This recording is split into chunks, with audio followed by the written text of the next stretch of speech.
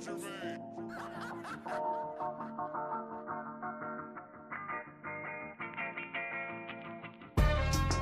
what's going on? This is the Highly Advised Podcast. We are back, the three of us, as you see, live in effect. We are back, and we are talking on a Sunday morning. This is episode 106 of the Highly Advised Podcast, and I'm just going to say it. For those people who are listening to this, you should follow us on YouTube at the Highly Advised Podcast, Advised Highly on Twitter, Highly Advised Podcast on Instagram. Like, subscribe, follow, do all those things that you can to support us, watch our videos, leave comments, all that shit. If you're not doing that, I'm just gonna tell you right now, you messing up. You messed up in the head. You messed up right here. I can see it. You can't see it. I can see it. We can see it. Yeah. Big Cozy, Third Eye Open, and Relaxing OG _Jackson. We all can see that you messed up. You need our help. You need to be highly advised. Yeah, look, how are you guys doing? The hill has spoken, man. The hill has spoken, man. He is back. It's like feel like Ric Flair, man. Yeah. Thank God he is back. Definitely. Nah, I can't complain though, man. I'm doing pretty good. It's been a minute since I've been on. A couple of things, as Lau has told many of y'all, broken legs, broken ankles, broken everything. But similar to Wolverine, I'm back after only a couple weeks. You know what I'm saying? My body doesn't need a year to heal. I just give me a couple days days in a protein shake and some sea moss. The protein shake of sea moss is AKA for serum. Yo, listen, man, Dr. Magneto, man. Yeah, Dr. Magneto. I fucks with that. Dr. Magneto, right there. That's what episode 106 is going to be called. I'm doing good, man. I can't even complain. Life is good. Family is good. You know what I mean? My brethren is good. Money is good. Future is good. Opportunities is good. God is the greatest. Shouts out to all the listeners. Shouts out to all the viewers.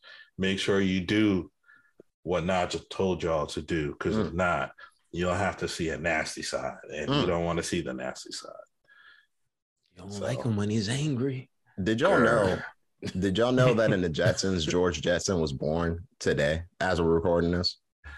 I see the Twitter, Instagram. They've been talking about it.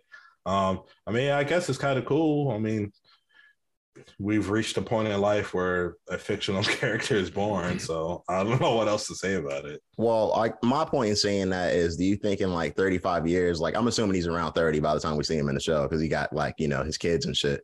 Yeah. Do you think in 30 more years we're going to be flying around in cars and whatnot, and, you know, having machines dress us and whatnot?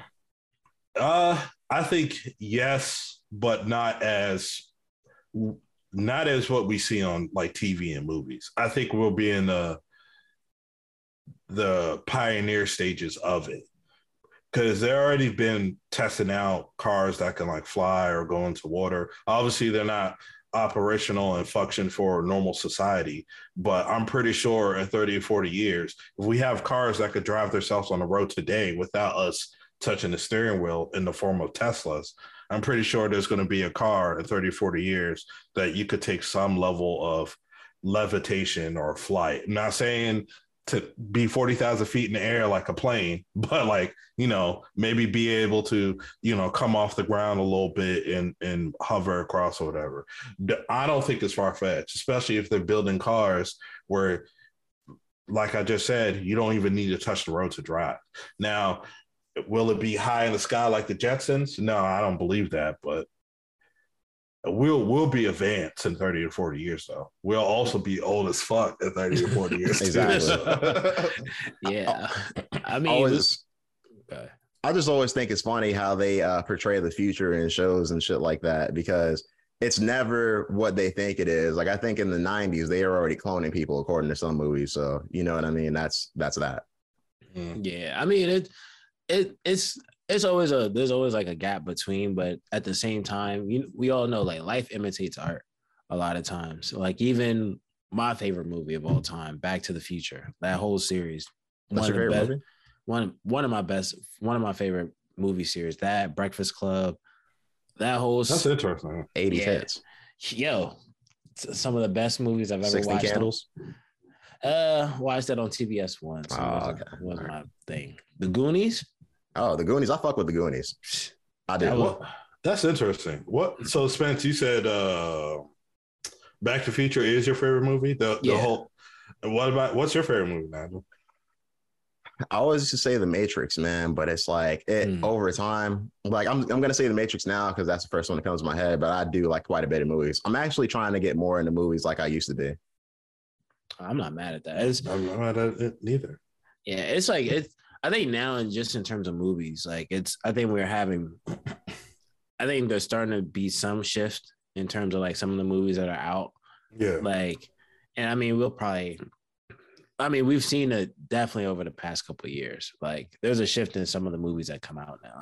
So it's a time. I'll just put it like this: it is a time to be a moviegoer in comparison to like the past umpteen years where it's just nothing but renditions of movies from like the 80s and 60s and 70s. Like, I don't know, man. Some of these movies are just rehashed out, and I'm just glad we're out of that vampire phase, to be honest with you. You know, I think that it's actually never going to end. And the reason why I say that, because a lot of the movies that we watched back in the day, like, for example, Scarface, it was a rehash of a movie prior to that. Right. And of course, at the time, we didn't know that. We thought it was some fresh concept, not realizing, this is another concept that they took for everything.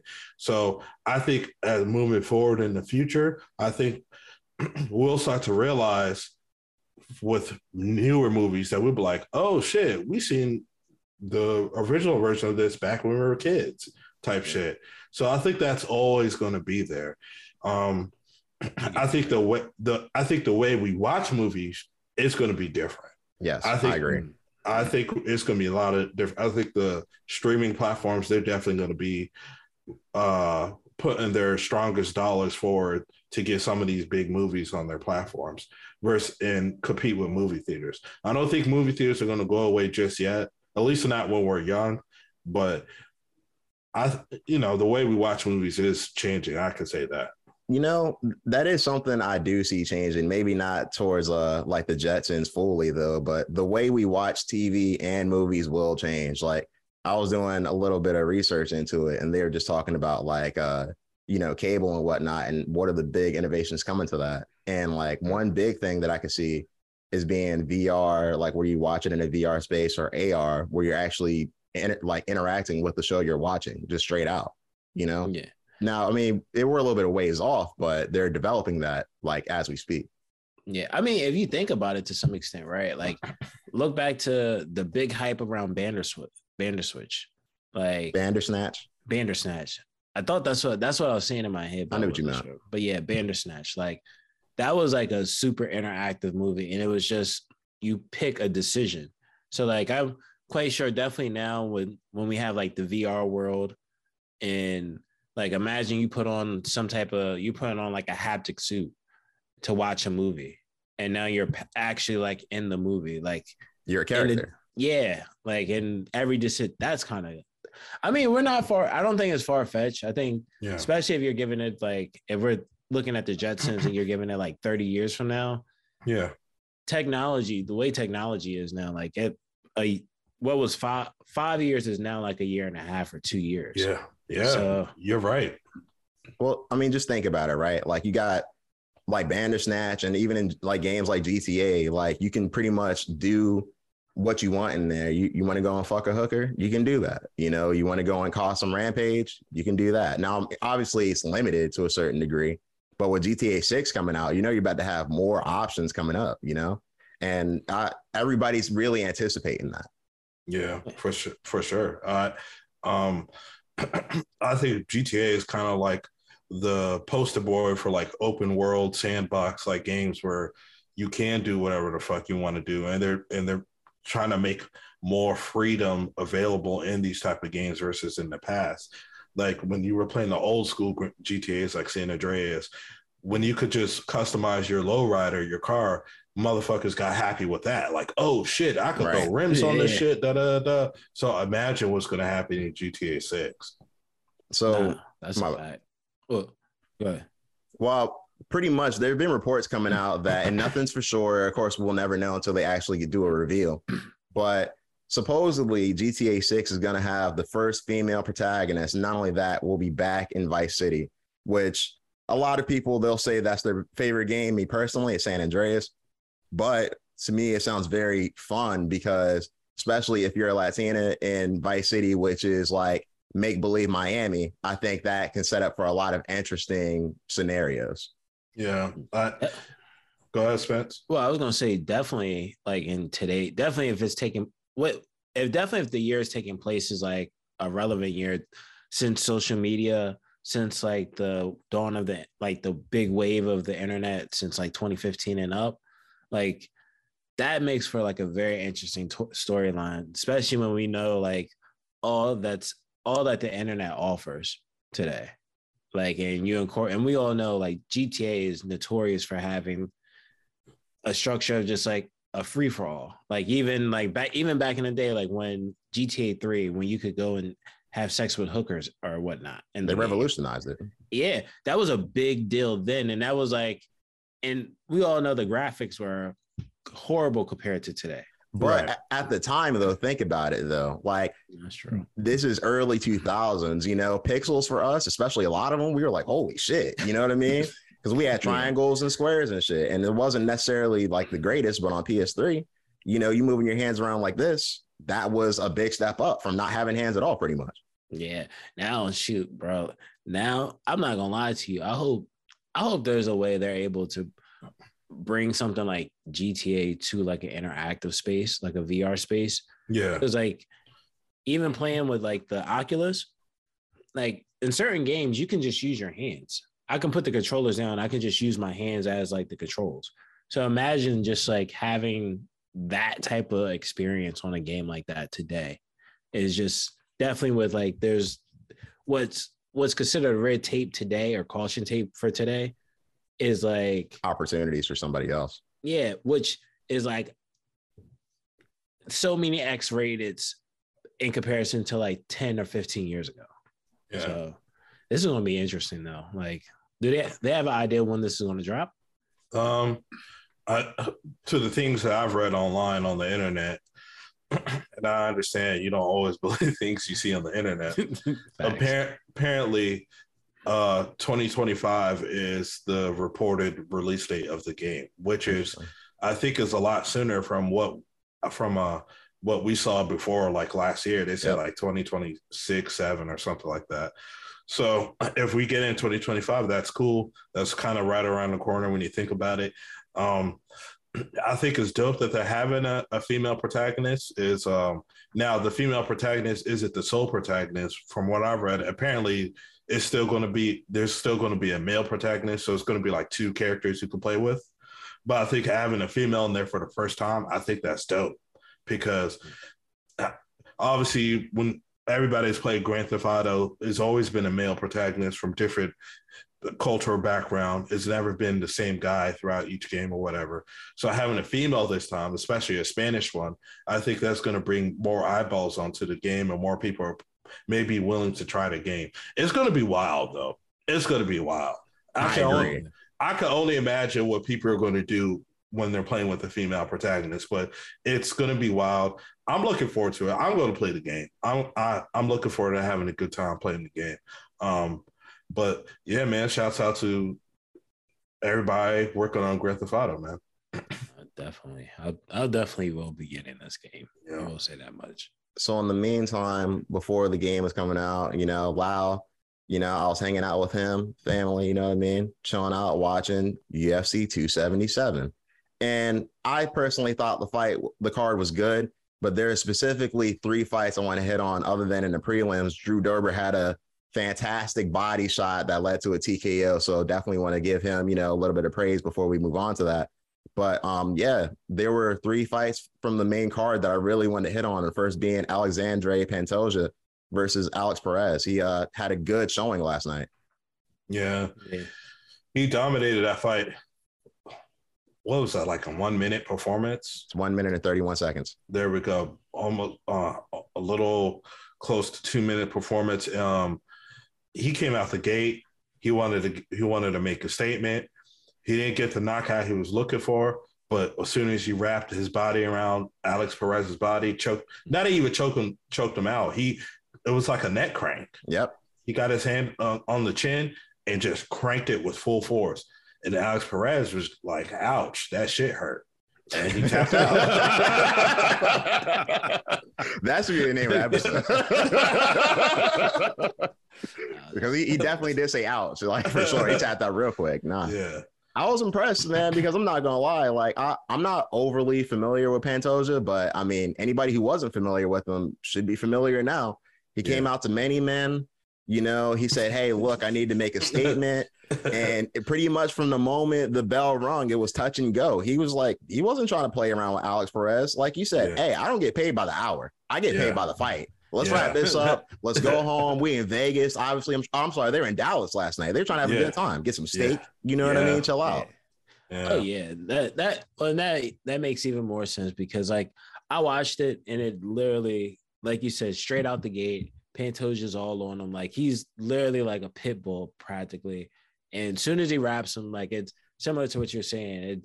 It kind of goes downhill from there. Like I don't know. To me, I wasn't familiar with him prior to the fight, and it's definitely one of those fights where it's like, okay, this is on my radar now. Like I'm curious to see like what's going to happen in his next fight. Now, I'm not sure who he would be fighting, or who would be the best fit, but he's definitely got the eyes of like a lot of fans after the performance last night. Yeah, man. You got to give credit to the flyweights too, man, because what was it last week? You had Matt Chanel in that crazy ass fight where I thought he was going to get knocked out. Then he comes back and puts the dude to sleep where blood is all over the canvas. So I'm like, Jesus. Crazy. Yeah. And then you have this week where you have two banger flyweight performances. And I'm going to go ahead and pass the baton back to Nigel because I think it's going to lead to the next thing we're talking about. The next thing we have to talk about is the baby assassin himself, who I chose against in this fight, Brandon Moreno. He beat Kai Kara-France. And I'm not going to lie, throughout the whole fight, he looked like he was feeling himself. He was moving around, kind of flowing in there. And he ended the fight. I heard the strike more so than saw it with a body kick that just sent Kai Kara-France to the ground. I was very impressed with his performance last night. And not only that, they ended it with bringing in Davison Figueiredo into the ring. And hey, look, we're going to set up the fourth fight. I think that fight personally needed more of a storyline around it other than the 3 fights leading up to it, just to make people excited for the fourth fight. Me personally, as an MMA fan, it makes me excited to see them fight for the fourth time. And I can't wait for it. Yeah. I thought to speak on the fight first, I thought it was a good fight. It was very back and forth in the first 2 rounds. Actually, the first 2 rounds, you could argue they're kind of swing rounds. You could kind of make arguments that each fighter might have won the round. The third round, though, Kai Kara-France was winning that round. Yep. He was busting up Brandon pretty bad. But Brandon, he was never out of the fight. And then, of course, well-placed liver kick, and Kai just folded, and then Brandon pounced on him, and the fight was over. Good fight. Kai Kara-France should not hang his head. I think he showed that he can hang with the best of them, and he'll be back. And I think it was good. And yes, it's time for the fourth fight between Figueiredo and Moreno to happen. That feud needs to end. But this fourth fight should be like the definitive end between the two. Yeah, I definitely agree. Like just in terms of the fight itself, I was coming in from from the Kendrick concert. So like by the time I saw the fight, I actually got a chance to turn on the fight right before they had made the announcement who won the fight. But when I went back to look at it, it was a good performance. Brandon Moreno, especially, he looked really good for the most part. But that kick, as soon as you saw that kick, even when the first thing I saw was just the replay. And as soon as you saw the kick in slow motion, takes a step back, Kai Kara-France drops. Like it looked beautiful. And even he said in the post-fight interview, like, yeah, I've been practicing that. Like this is something he's been practicing ever since the last fight with Figueiredo. So like it's good to see like his performance, and it's going to be interesting to see like that fourth fight, especially for them to bring him into the ring, I guess you could say, or octagon. I mean, now granted, like I'm a fan of like sports in terms of like combat sports when they have a chance of trash talking. But he actually handled this like in a very humble way. Brandon Moreno just tell him like, yo, I got my kids watching, so I'm not even gonna say nothing crazy. Yeah. Let's just fight again. So like I think it should be interesting to see how the fourth fight goes, but hopefully similar to what you said, it's like the end of that, because I think this would be the first fourth fight series in the UFC, I believe. Yeah, I think it is. Yep, I think it is, and to me is worthy enough to be a main event. Of course, you got to build a strong card around it. I hope Brandon Moreno wins. This Figueiredo dude just seems like an issue to deal with. I agree. Yeah, I hope Moreno wins and moves, because he seems like he's willing to fight the top guys. This Figueiredo dude, he just seems like he's a bit of a drama queen. But that's just my opinion on it. I fuck with Deiveson Figueiredo because I think he can fight, but I do agree he's a with good you. fighter. At the same time, it just seems kind of weird how he's handling this situation. Now, before we get into the main event, I did want to throw a little dishonorable mention towards the Derek Lewis fight. It had kind of had an early stoppage, and there's not really much to say about it. He got knocked down for sure, but it just looked like he was about to pick himself back up and continue to fight, but we'll never know because the fight ended early. So there's a big question mark, and that's where we're going to leave that. Moving on to the main event, we had the rematch, Amanda Nunes versus Juliana Pena versus Amanda Nunes. And it was an interesting fight because Juliana Pena tried to fight a similar fight to the first fight, but Amanda Nunes looked more prepared this time around, definitely with the counter right. She wasn't letting her come in and fight her just any type of way. She knocked her down more than a few times, actually, en route to a decision win. And to me, it just shows like, hey, look, like it's similar to GSP Matt Serra, right? Hey, the first time you got me. It just is what it is. You got me. And I must have not been prepared that night, which that's the champion's fault, you know? At the same point in time, this time she was prepared and she looked very ready to fight Juliana Pena. Now, that being said, Juliana Pena stuck in there and she did catch her a few times on the feet and on the ground. I would say it's definitely still like if they were to go there, maybe more early in the fight, she would have a little bit more success. But Amanda Nunes is bigger, stronger, and wily on the ground as well. So she's not just going to get finished just like that. So Amanda Nunes, she looked good in this fight. She really just went in there and won. I thought her performance was great, and she is now double champ once again. You got to give it to her. That's the craziest part of this whole thing. Yeah. Like the fact that she ends up becoming double champion after this, like it's not even like she was just fighting for her belt back and she wasn't a champion already. Like to be fighting again to become the double champion for a second time. There's nothing more than you could say but congratulations. Like she looked really good in the fight. Similar to what you said, like even with Pena, it looked like she kind of was going for the same approach as before. Hey, let me rush her with a fury of like punches, and I might land and connect a few times. There was a couple good exchanges in that fight, but like that right for the most part, after a while, I just started dropping Pena over and over again. And personally, to me, like just looking through the fight, like at no point could I ever think that Juliana Pena won a single round in this fight. Like you can see where you can just see where Amanda was just way more like, hey, you got me. I'm way more prepared and I'm going to beat you. I'm going to beat you and make sure you realize like this was what happened was a fluke. And she definitely delivered. Yeah. Shouts out to both ladies. They put on an entertaining fight. It was definitely a bloodfest. So I know the fans that loves blood and guts. That's probably the fight to see. That's what they're tuning in to see. Amanda Nunes, it was clear as day. She spanked her from pillar to post. What I will say is I did choose Pena to win by decision because I thought Pena just had her number, because she showed in the fight last night, as the time of this recording last night, that she still wasn't scared. Yeah, she got dropped like 6 times, knocked down 6 times, but she kept coming. She even landed some hard shots on Nunes. Actually, I think this fight, even though Nunes was the clear winner, I think this fight though really exposed some holes in Nunes' game on the feet. Her striking defense is not really good at all. And the only reason why she did win, because she's the better striker against her and Pena, and she dropped Pena many times because she has the power. But Nunes got hit a lot. And I think that's very telling for somebody who's looking for holes in her game. So whoever she fights next, and I don't know who, so I'm not even going to go there, but it'd be very smart if the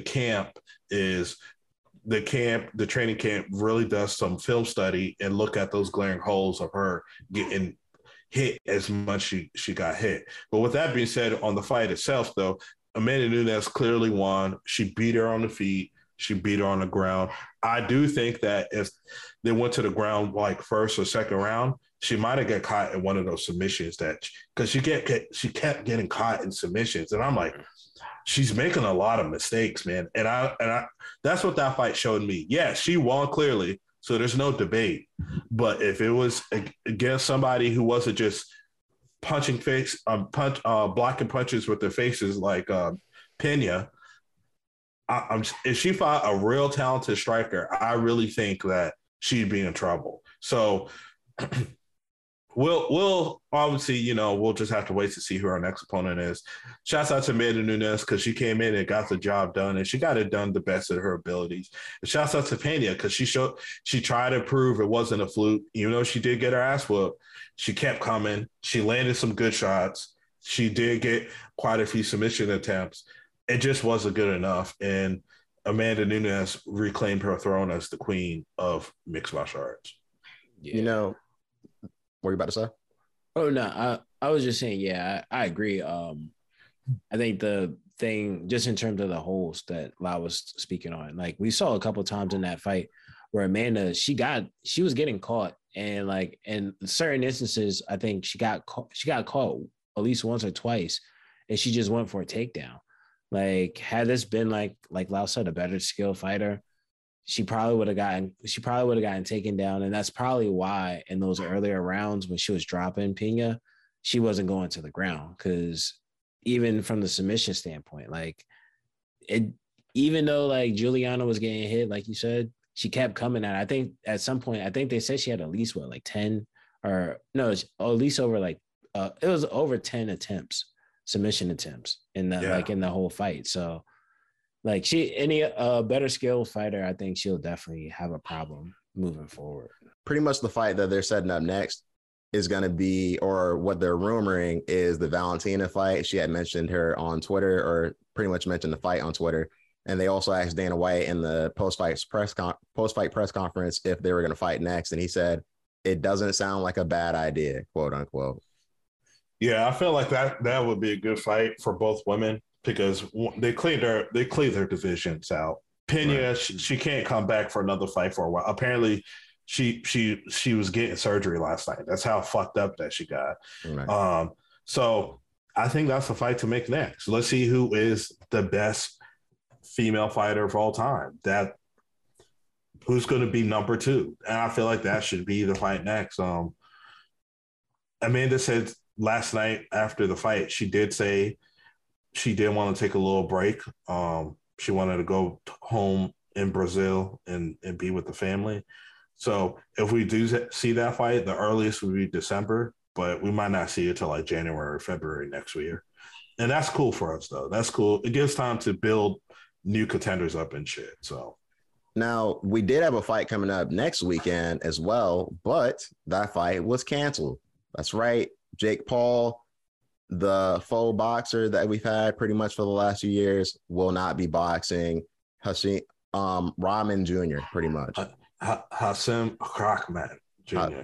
Thank you for pronouncing it correctly. I'm just saying, man, because I got a name that I know motherfuckers, like, when they see this shit, they're going to butcher it. Not because if they really want to, it's just like, damn, I don't know how to pronounce that. So every time I see somebody with a name, and if I know how to pronounce it correctly, because I heard them announce it their proper way, I always try to give them that respect because I know what it feels like when motherfuckers be jacking my shit up. So No, that's fair, and I respect it. If I butcher your name, it's not on purpose and it's not out of spite. Right. I just can't pronounce it well, and it is what it is. So I Yeah. apologize for that. But Jake Paul's not fighting next weekend.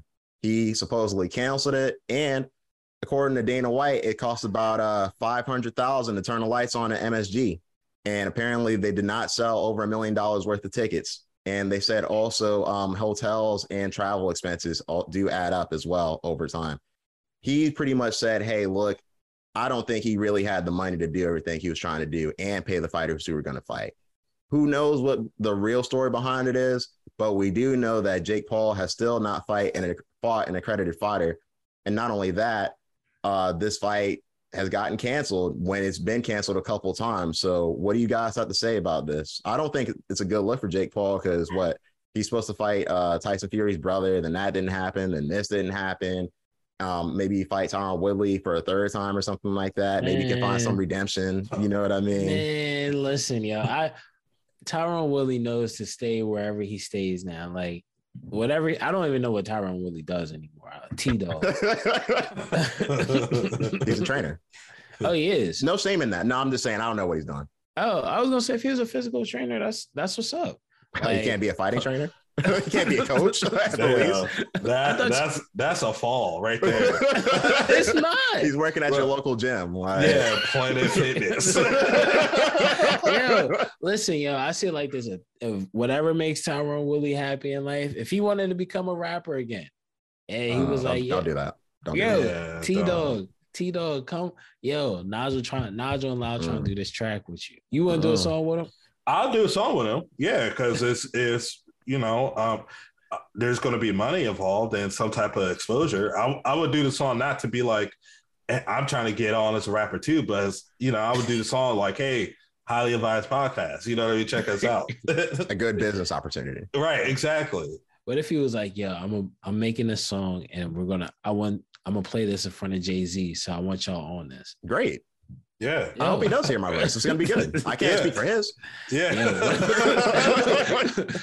What if he was like, I had to take you off that whole off that song with Hov. I think he said he just wanted me on the song. Yeah. At that point, it's like, dude, you wasted our time. What do y'all think about Jake Paul canceling this fight? What do y'all make of it? To me personally, I think the walls are just closing in even more. Jake Paul, for the most part, is always been it's from an entertainment standpoint. I love what he does, right? It's entertaining, but from a sense of him trying to take this serious role of like, I'm gonna actually be a professional boxer, X, Y, and Z. Similar to what you said, he's always found some way of shaking around actually facing a real boxer with multiple professional fights. Like he hasn't fought a professional boxer to this point. And I think he realizes from a business standpoint also like, hey, this is probably ran its course. Like we all loved watching it initially when it was like with Floyd and with Tyron Woodley and the kid from YouTube. Like, but now at this point, I think people realize like, oh, you're just talking. And we all know, like even Hasim, like he even said when we sparred against each other, because that's like the whole thing Jake Paul was running with. He's like, yo, your team told me I only can fight you with one hand in sparring and I beat you. Like, so I think he realizes like, hey, I'm not making any money off of this. I'm probably going to lose money in all reality. And I'm probably going to end up really hurt because this guy, because let's be honest, whoever is against Jake Paul, whoever teaches him a lesson in the ring, they're going to have their name circulated for like at least a week. Yeah. So yeah. I think I'm going to agree with Dana on this, that the fight wasn't canceled because of weight issues. Or as Jake Paul claims, the pressure got to Hassan. Mm-hmm. Right. Yeah. Okay. But I think I'm gonna side with Dana White on that one. I think it's more or less of, hey, the fight wasn't gonna do well on pay-per-view. It was probably gonna do peanuts, and it was a selling out Madison Square Garden. Hey, the WWE is spanking us, man. We can't put this fight on. And I think that's a damn shame, right? If you have a big fight coming to Madison Square Garden, it's supposed to be the mecca of fights in the world. You have to make sure it sells out. You don't want to put bum fights on one of the most grandest stages for a fight. There was a big interest in this fight to begin with, because it's not a knock on Hasem, but it was kind of like, all right, at first people were like, well, he's fighting a sparring partner, so this guy's just going to do the job to look at the lights for Jake. Right. And now as things started to come out, we're like, oh, well, Hasem he's actually not that bad. Yeah, he just got knocked out his last fight, but if you watch that fight, he was actually winning and he just got caught. All right. Now you'd be like, well, Hassan, he's kind of not backing down. He's saying shit that, if you really notice and pay attention, Jake hasn't come out to dispute it. So maybe the spar sessions are going the way that Hassan was saying. Like, he was only there just to really help Jake, but it wasn't like Jake was spanking him. And right. And then apparently Logan Paul was trying to talk Jake out of this fight already, saying like, "Hey, this is too much. This is like too much of a big step for you. This isn't washed up MMA fighter X. This is a guy who may be in his prime or not even in his prime yet, because Hassan only has 13 fights. So, and as you know, in a boxing career, that's still a little early. Yeah. So I think there was just a lot of negative factors from Jake. And like Spence would say, he was probably going to be losing money on this fight. This wasn't like a big box office type of fight. So I just think that it was just bad business from the start. So once it came down to the point where it was kind of like, look, we're not going to make a fucking dime off of this. You might actually be in the negative. They probably was like, hey, fuck it. Let's just cancel it altogether. Now I think that moving forward, though, when it comes to Jake, he has to fight a boxer. I don't even want him to fight Anderson Silva. He has to fight because the thing with Anderson Silva, another washed up MMA fighter, and Anderson Silva he's a legend. You could even say he's the greatest of all time, depending on what you're looking at. But far as a boxer, the dude is in his mid-40s. He's only boxing to box for fun. He's not boxing to have a career, Yeah. So Jake needs to fight somebody. He has to fight somebody who's a boxer. Nobody wants to see the Tommy Fury thing. And if they do the Hassan thing, it has to be like Jake is moving up to heavyweight. So it can't be like, oh, Jake is trying to get this guy to cut 30 to 40 pounds again. Like Smith said, the wall is closing in. The 15 minutes of fame is starting to run thin. It's time for Jake to really get real and fight a legitimate opponent. Nobody's saying he has to fight a champion, a world class, but fight somebody. You got to fight somebody legitimate. No bullshit clauses, excuses, because people are starting to run out of pay. Even his diehard fans don't give a fuck no more. Because if it did, the fight would still be on. So it is what it is.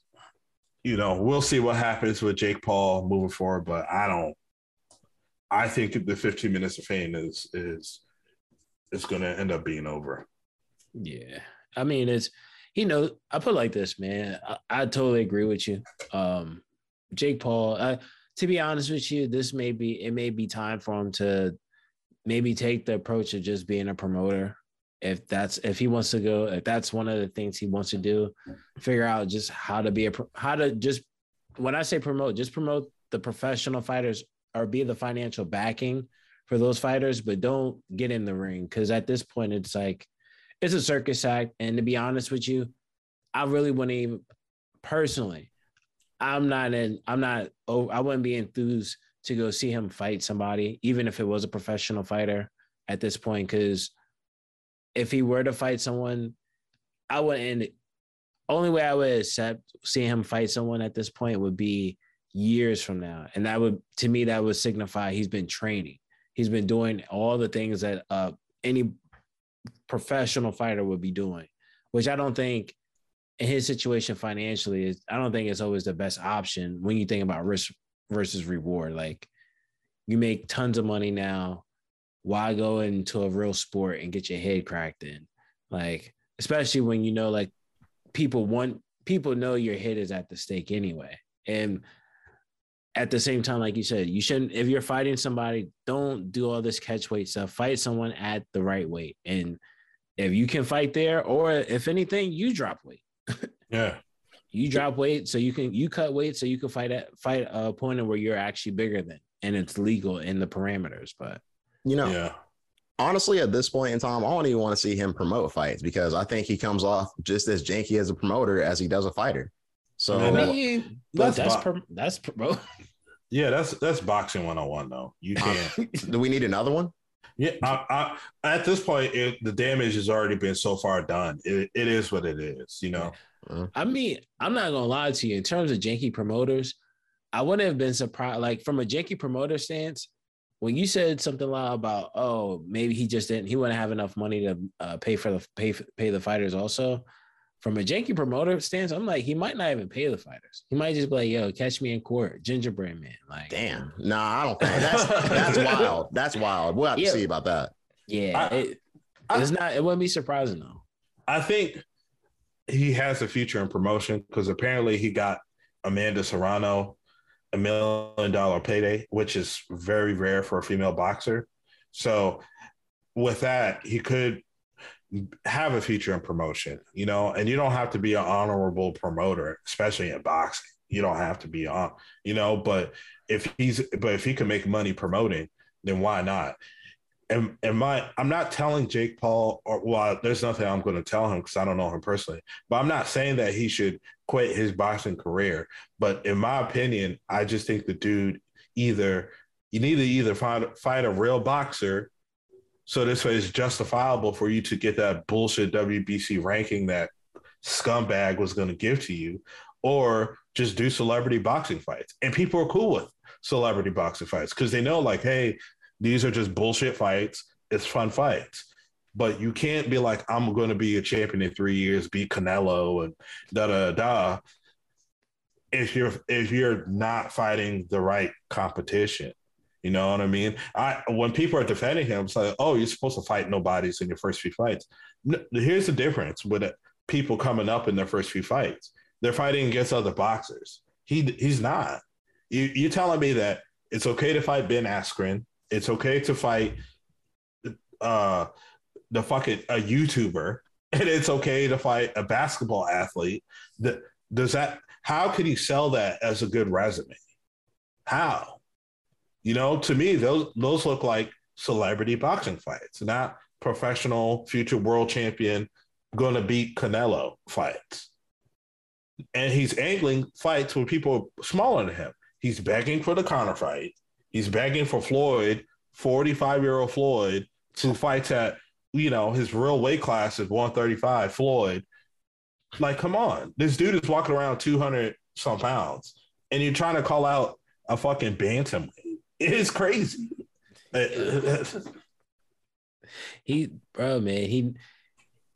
He's just, like you said, he's a celebrity fighter, man, at this point. Like, if anything, do a tour with Floyd of doing exhibitions, and just don't fight Floyd at that point. To be honest with you, I think the main reason why he fights these smaller guys especially is because he knows, like, hey, worst come to worst, where skill doesn't fall, at least I'm stronger. In his mind, probably. But he's not, I don't know. He's, at this point, he's satire in terms of, like, his boxing achievements or desires. At some point, I wouldn't be surprised if we see, like, him being, like, some type of character in a film, like, and, like, just in retrospect at some point, man.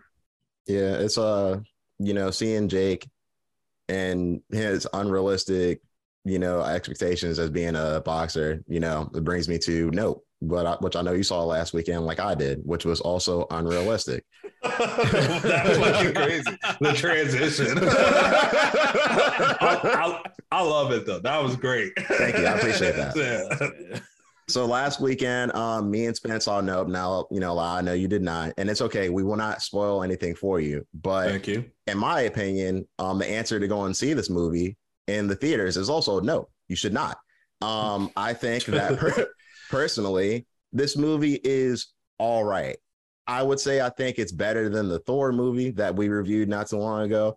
But that being said, though, when you're spending about $35 or $25 a pop for a person, it's kind of like, do you really want to go there to see something that's average, or would you get like a 8 out of 10, 4 out of 5 type movie? Me personally, I'm going to go and see the movies that are, at the least better to great movies, and I can kind of stay home for the fun rides, which it's not a bad movie. There's some interesting things that happen here and there, and there's also some useless things that happen here and there, in my opinion. And it's a step down from Us. It's a step down from Get Out. And it's not my favorite, but it's not terrible. And that's pretty much where I leave it. Yeah. I'll say it like this. When I went to go see the movie, I wasn't I'll say this. For the most part, when you're watching the film for the first time, the writing is pretty good. Like there's some pretty good writing for the most part of the movie. Overall, I wasn't the biggest fan of this movie. Similar to Nigel's opinion, I downgrade this behind the others that he has put out so far of the Us's, didn't put out Get Outs. Who put out? Did he do They? No. Okay. Yeah, that was a crazy trend also that he created. That was a crazy trend. Us, They. Yeah, I know what you're talking about. The show. I know. Us, They, We.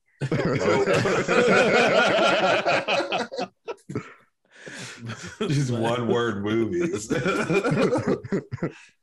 All around the same thing. Like, should work on one called Trap. I'd be cool with that. That should be the name of the next movie. Yeah. Make a horror movie based around that shit. It'd probably be better than Nope. That's a damn sure. Yo, and have Gucci Man. Have Gucci Man as a narrator. Yeah. What if he was like the folk hero? Wow. Oh, Jesus. No, I really want him to narrate the story. I think that would be interesting. Have it based in Atlanta too. Shit. Yeah, why not? Not or Wakanda. Like, you don't want to have a movie named Trap based in Wakanda? T.I. calls Atlanta the modern day Wakanda. So T.I. says a lot of things. So I'm not sure if I want to go with that. Nah, indeed he does. But just in terms of like the movie though itself, I would say this. The things I'll say without spoiling anything, the things I'll say that I did like were some of the writing, some of the direction of the movie at certain points. It's not all bad. Yeah, it's not. To be honest with you, it's not all that bad of a movie. It's just there's highs and lows. I'll put it that way. There's highs and lows depending on like the person, depending on who's watching the movie, of course. Like some people love it, some people don't. Personally, I think there's unnecessary parts in the movie but yeah, like I will say this though. I think out of some of the movies I've seen, I think this movie with Keke Palmer, I think she did a really good job acting. I really loved her acting in this movie, as well as Daniel Cumblier. I think that's how you say it. I thought it was Kahlua. I thought it was Kahlua too, but I'm not sure. Yeah. I think so.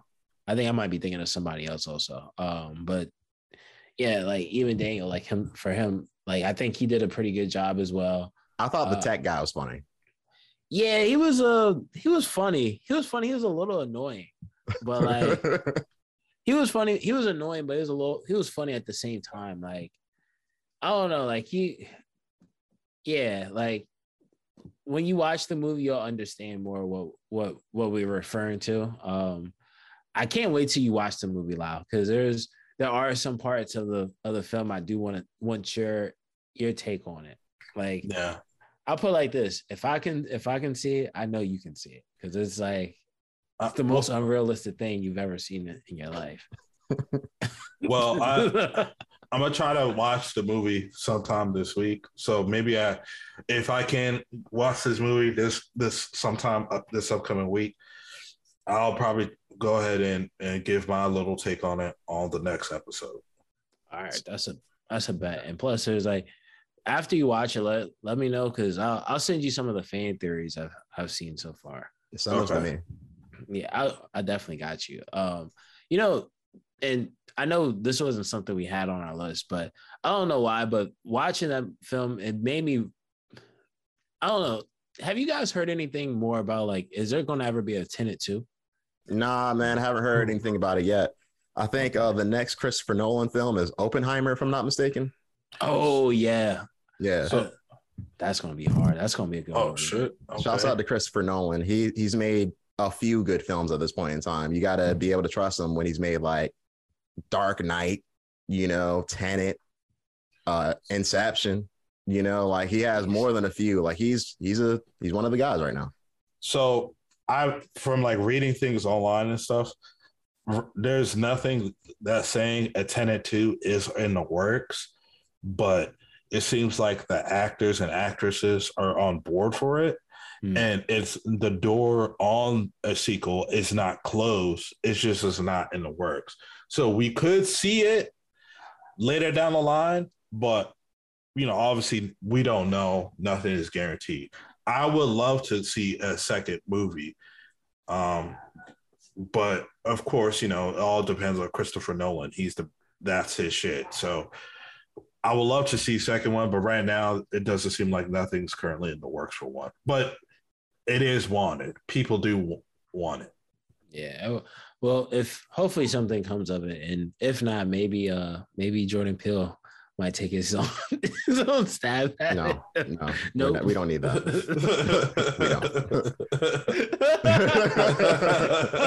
We don't. We just don't.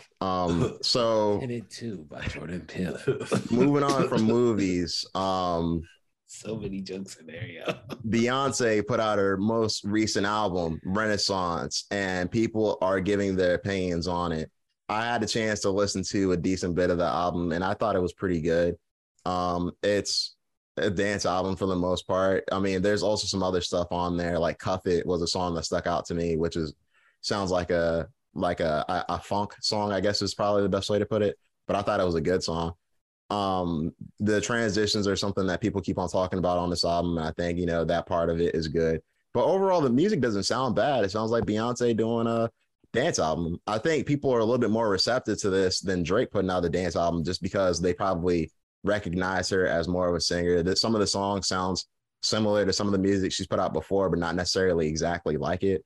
And I mean, I like the music overall doesn't sound too different, but it is somebody different putting their spin on it. So like it's a interesting album to be the first of the new trilogy that she's recently announced for me.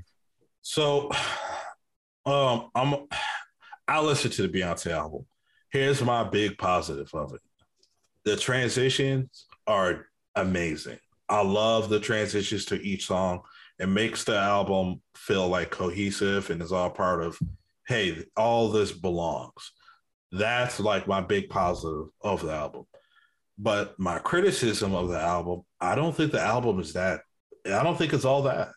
Now, I did say last week, listeners, hey, Nigel and I, and Spence, because he is here with us, hey, look, we're not the biggest Beyonce fans. We actually are not the biggest fans of like the genre. Not saying we don't like the genre or we don't listen to music for the genre, but we're, in Spence's words, we're not the measuring stick for this brand of music.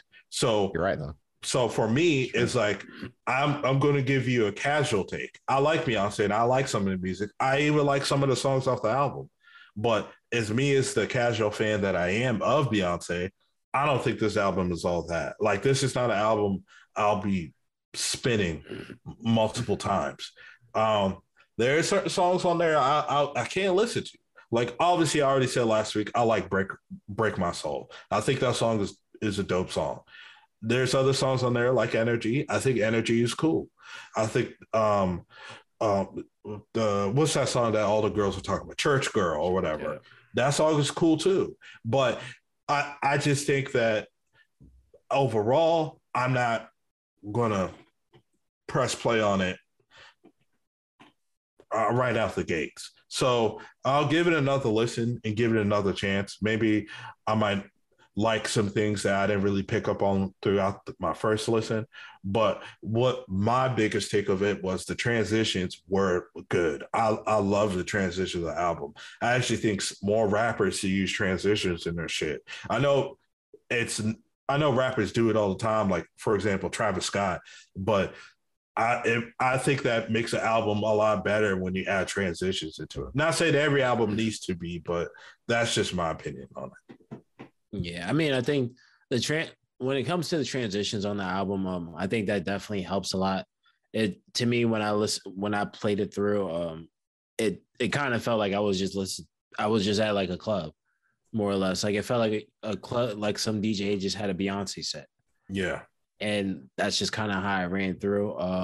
For the most part, I didn't really check in on all the criticism. I did hear it's not as favorable to some as it is to others. But personally, to me, I don't think it was a bad album. To me, I think the music is good enough that to me personally, I feel like I can hear this being played out at certain places. Not every spot, of course, but like in certain spots where this type of music is played, or it's just that type of vibe, more or less. Like, because this is like something you're playing in the background. If it's at a club, you might have it at a dance club, but at the same time, you might have it at like a nice dinner type of upbeat type of dinner place where it's like it's current music, but it's not like, I guess I don't know how to put it, but nonetheless, I think for the most part, it's a good album. I wasn't a fan of all of the songs. Just like similar to like Lau said, we're not the people to say what is a great Beyonce album, what's not a great Beyonce album, because this isn't our core space. But it was cool for what it did, for what it's worth. To me, I think the real question out of this is really, because we all know typically the artists at the top typically become the tastemakers for the artists that follow for the years following. I'm curious to see what my question really is, like, what direction does this take music? And definitely the artists that we see, like that we know of now that we're fans of, and like the artists that are going to be coming in, like what direction music is taking at this point. I agree with you 100%. And I hope that it has that type of stretch, because that would change the rap pretty much platform as well. You know, like a lot of rap right now we have where, you know, rappers like to be a little bit more melodic, but if the R&B singers are going more, and no, I mean, that's just what it is. That's what it is. No, like, I'm just thinking of hearing Lil Durk on one of these type of beats. Well, no, so that's my point, right? So, like, if the sound of melodic music goes more in the space of dance and just more upbeat, then where does that leave the melodic rappers? Because, like, I think they get caught up in that. The space that they're in is caught up because a lot of R&B at the moment kind of mirrors that. But what happens when it doesn't? You know, like, do they go back to rapping more, or do they go more melodic than that? You know, I'm just curious. I mean, I think it would create a fork in the road for them. I do agree to that. I think some of them would still be able to be in that space. Yeah. Just because of the content. The high tier ones. Yeah. Like the content that they talk about, like a lot of these like melodic rappers, they're not talking about like, oh, I just want to love this girl. And, oh, like I can't wait to be like, granted, they say some of that stuff, but at the same time, they talk about killing, smoking the ops. Oh, I had some ish happen. We not. Don't get me wrong. I don't expect to hear like Luke James tell me about him like having to go slide and hit a switch while singing. You know what I'm saying? Like I mean, if that's a Luke James you listen to loud, I'm not mad at it. I'm just thing about the pain rappers, the melodic rappers, the pain rappers is they're not rapping, man. They're not. That's what I've been saying for a long time, and I know a lot of other people are saying.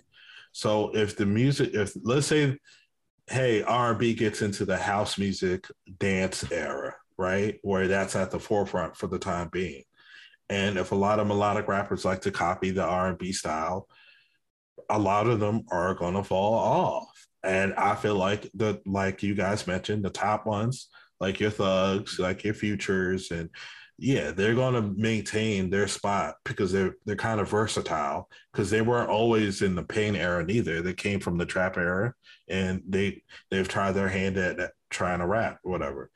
But like these lower tier guys, these industry plant McDonald rappers, they're going to fall the fuck off. I don't, and a lot of them talk about women, but nobody listens to them for their talks about women. They really, a lot of them, the reason why a lot of people like listening to them is more or less for the sound and the vibe, not for the lyricism, because they don't have great lyricism, to be honest with you. So that's just my take on the melodic. You know me, I'm not a big fan of melodic rappers as a whole. Yes, there are certain ones I do like. I do like your Futures. I do like your Young Thugs. I like your Gunners. I like your Little Babies. I even like some of the ones that you don't like, Spence. I like your Playboy Cardis, and I like your Trippy Reds. But there's a lot of them I do not like. So, and the ones that I mentioned, those are the top guys of the game. They're not they're not the fucking fodder guys that we have to deal with every week. So that's just my episodic melodic rapper rant. It's just a casual, that's all, man. Hey, it is what it is. It's like nah, but nah, I trust me, I there's nothing wrong with that. Like I think it's when it comes to like that style of music, I do agree. I think some of them are gonna fall off. Some of them are going to adjust. Some of those artists are going to adjust. And hey, man, like I can't even think of any like I only listen to like a handful of these guys also. So like I'm not going to sit here and lie and be like, oh, I'm in the trenches with like the trenches. The trenches. Like I'm not in the trenches with some of these artists. Like I don't know. It's like there's a couple artists. Like I think there's like maybe one melodic rapper I started listening to that was new. You ever heard of Lil Darius? No. No, I have not heard of Lil Darius. So. Shouts out to Lil Darius. Yeah. Did you make him up? That sounds crazy. Nah, apparently he's like one of the younger up and coming rappers out of Atlanta. Have you heard of Jaleel? Beats? Oh, that's funny. That's actually funny. That's funny. Well, do we have anything else for the listeners? Not really much. Couple things for fans, especially those fans of CMG who just dropped a project recently. One of the recently signed artists, Mozzie, he just turned himself in to do a 1 year sentence in jail for some weed and gun possession from last year. As many know, he was a new artist. Well, he was newly signed to CMG, but I don't think that's going to be a year. Hopefully a year goes by fast, and he says this will be a learning experience for him. And outside of that, I think some of the best news I heard this week was Lupe Fiasco announcing the cool 15-year anniversary tour. It's like maybe 5 or 6 cities around the country. So outside of that, those are like the 2 things that I would say were like just additional little tab pieces. But yeah, like other than that, I'm just telling people, drink your water, be safe out here. Monkeypox is on the rise. It's kind of crazy, actually. That shit is crazy. Yeah, like I think they said in Georgia they had they found the first woman with monkeypox too. Ooh. Is that the photo that I've been going around? Her chin all crazy? Yeah, ooh. That Pittsburgh. It's not too far. It's all over the East Coast. Yeah, apparently there's I haven't had a chance to read into it. So like we said before, you can't believe everything you see on the internet. Yeah, but, that's true. That's very true. I believe there's also a doctor that's making a case that he discovered this like in 2017. apparently. And he spoke about monkeypox, but it went ignored. But yeah. Awesome. That's great. Yeah. But at the same time, like, that's the internet. Gotta fact check that first before. I'm not saying that that's legitimate, just a headline that I saw. But yeah. Other than that, though, drink your water. Be safe out here. You know what I'm saying? Like, yeah. Please. Yeah, it's just getting crazy out here. Do you have anything for the listeners, Lau? Yeah. So I want to say, make sure you follow us at the Highly Advised Podcast on Instagram. Make sure you subscribe to our YouTube channel. Please subscribe to our YouTube channel, or we're coming to fuck you up, break your neck at the Highly Advised Podcast. And make sure you follow us on Twitter at Advise Highly. And also, listeners, Nigel and I last week, we did like a little short special episode of reviewing what new Marvel movies that we're excited to see. Is the Marvel Phase 5 special. Make sure you check that out. It's exclusive to YouTube at the Highly Advised Podcast. Subscribe to our YouTube at the Highly Advised Podcast. Make sure you DM Spence, because he will make sure to tell you the Cash App for the Highly Advised Podcast. We're not accepting nothing less than $10. The Cash App at the Highly Advised. Get your mom, your grandma, your aunt, your uncle, your cousin, brother, sister, even goddamn it, get your goddamn kids. Make sure you hit that motherfucking Cash App. It's $, Highly Advised. $, Highly Advised. $, Get on your Highly Advised. Get on your Cash App. Yeah, make sure you get on it. All right, listeners, this has been episode 106 from Heel Jackson, Relaxing, No G_Jackson, from Big Cozy to Cozy. Look it up. Use your brains to find that. And from Dr. Magneto himself. You know it, baby. Spence. AKA Saint Kitch. Saint Kitch. Listeners, you've been highly advised. We will see you next week. Yes. You've been highly advised. The listeners missed that, man. You already know, see? You know what I'm saying? Stepping back on their necks now, man. I mean, gotta give a listener a noogie once in a while now. That's fair. All right, y'all.